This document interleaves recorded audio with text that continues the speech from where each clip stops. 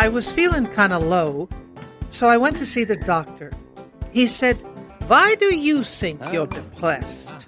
I don't know. Pandemic? My career went kaput? Isolation? No sex? Wildfires burning down my street? My dog just died? He took out a pad, wrote a script. RX, laughter. Laughter?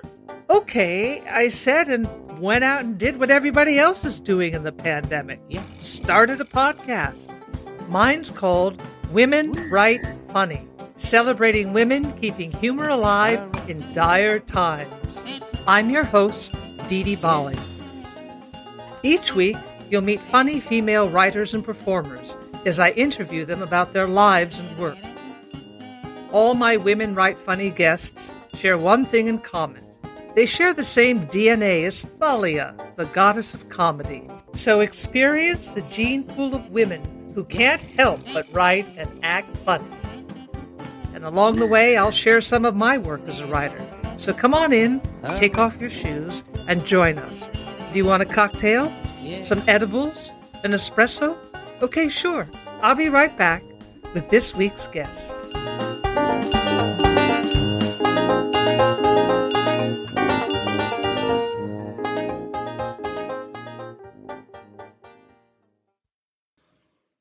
Okay, I'm back with our guest. And guess what? This week's Women Write Funny guest is me. I'm going to be interviewing my psyche, that interesting part of ourselves known as the mind and spirit that contains some of our deepest, darkest, funniest feelings and thoughts. The way it works is this. I sit in one chair, my psyche sits in another, and I quickly take dictation, and then I share what I learned. So join us every other week for interviews with my psyche. This week, I talk about a kind of obscure genre of comedy called Salmon Humor 101. You know how they always say, don't lie on your resume? Well, I never intended for it to be a lie. I put it on my resume as a joke, and it made perfect sense. I'm kind of funny, and I was going to be interviewed for a job by someone at the top comedy production studio in Hollywood. So I put what I thought was a pretty obvious joke on my resume because I thought it would make them laugh. Hire me right on the spot. Did it work? We begin our story with a time warp. I was in my 20s and really wanted to get into the business of writing funny. I didn't have a lot of professional credits. I started the first of 2 avant-garde theaters in downtown Manhattan, acted in some fabulously obscure experimental plays, graduated from the NYU Tisch Grad Acting Conservatory, written a few plays no one had ever read, but I had a couple of funny articles published in magazines, but no TV or film credits. My resume looked pretty uneventful by Hollywood standards, so I decided to add 1 or 2 funny credits on my resume that would make the interviewer crack up, and soon I'd be signing a contract.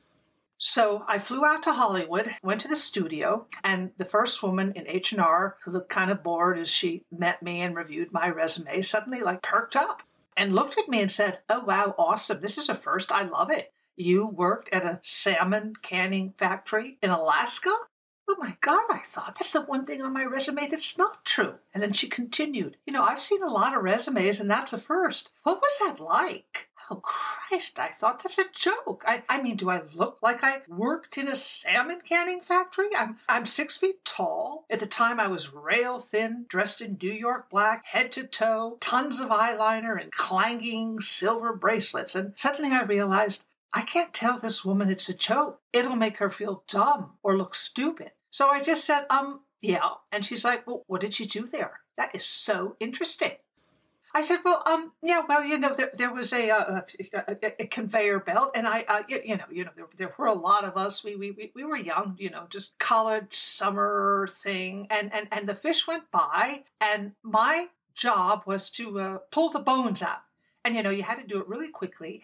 And then, I didn't get them all, because the person next to me, they would get them too, but they were already filleted. So, it really wasn't that difficult." And she was like, "That's amazing. Where did you live?" "Oh, well, they housed us in Quonset huts. You know Quonset huts, the women in a Quonset hut, the men in a Quonset hut, and they served us lots of fish for breakfast, lunch, and dinner, and it was really hard to get the smell out of your clothes. I remember that, you'd go into town and everybody knew where you worked because you smelled like a salmon, right? And she said, I've got somebody I think I'd like you to meet.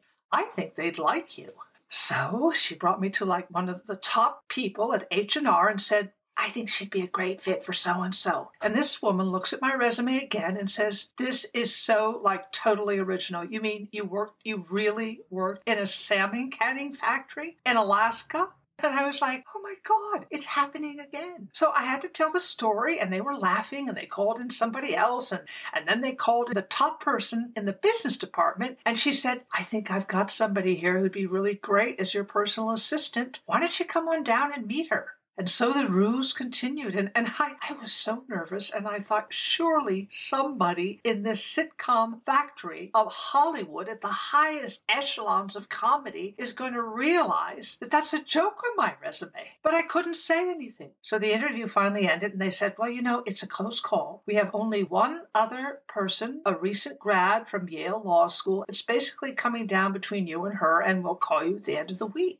And when they called me, of course they'd given the job to the person who just graduated from Yale Law School, which made total sense for the head of business for this entire comedy empire. So the only thing is, even to this day, I wonder if I had told them it was a joke, would they have hired me? And now a big shout out to you, our listeners, for being here, laughing, and spreading the word. If you enjoyed today's episode, please hit the subscribe button. Visit our website, www.womenwritefunny.com. Sign up for satisfying stuff like writing contests, blogs, and news about our upcoming Burning Woman Festival with laughter instead of sand. Women Write Funny theme music is by composer Doc Steinweiss, also known as Leslie Steinweiss, who writes sonatas for saxophone in his spare time. Today's episode was written and hosted by Didi Bali, co-produced by Didi Bali and the Flying Poodle Ranch production company. Please join us again next week for another episode of Women Write Funny.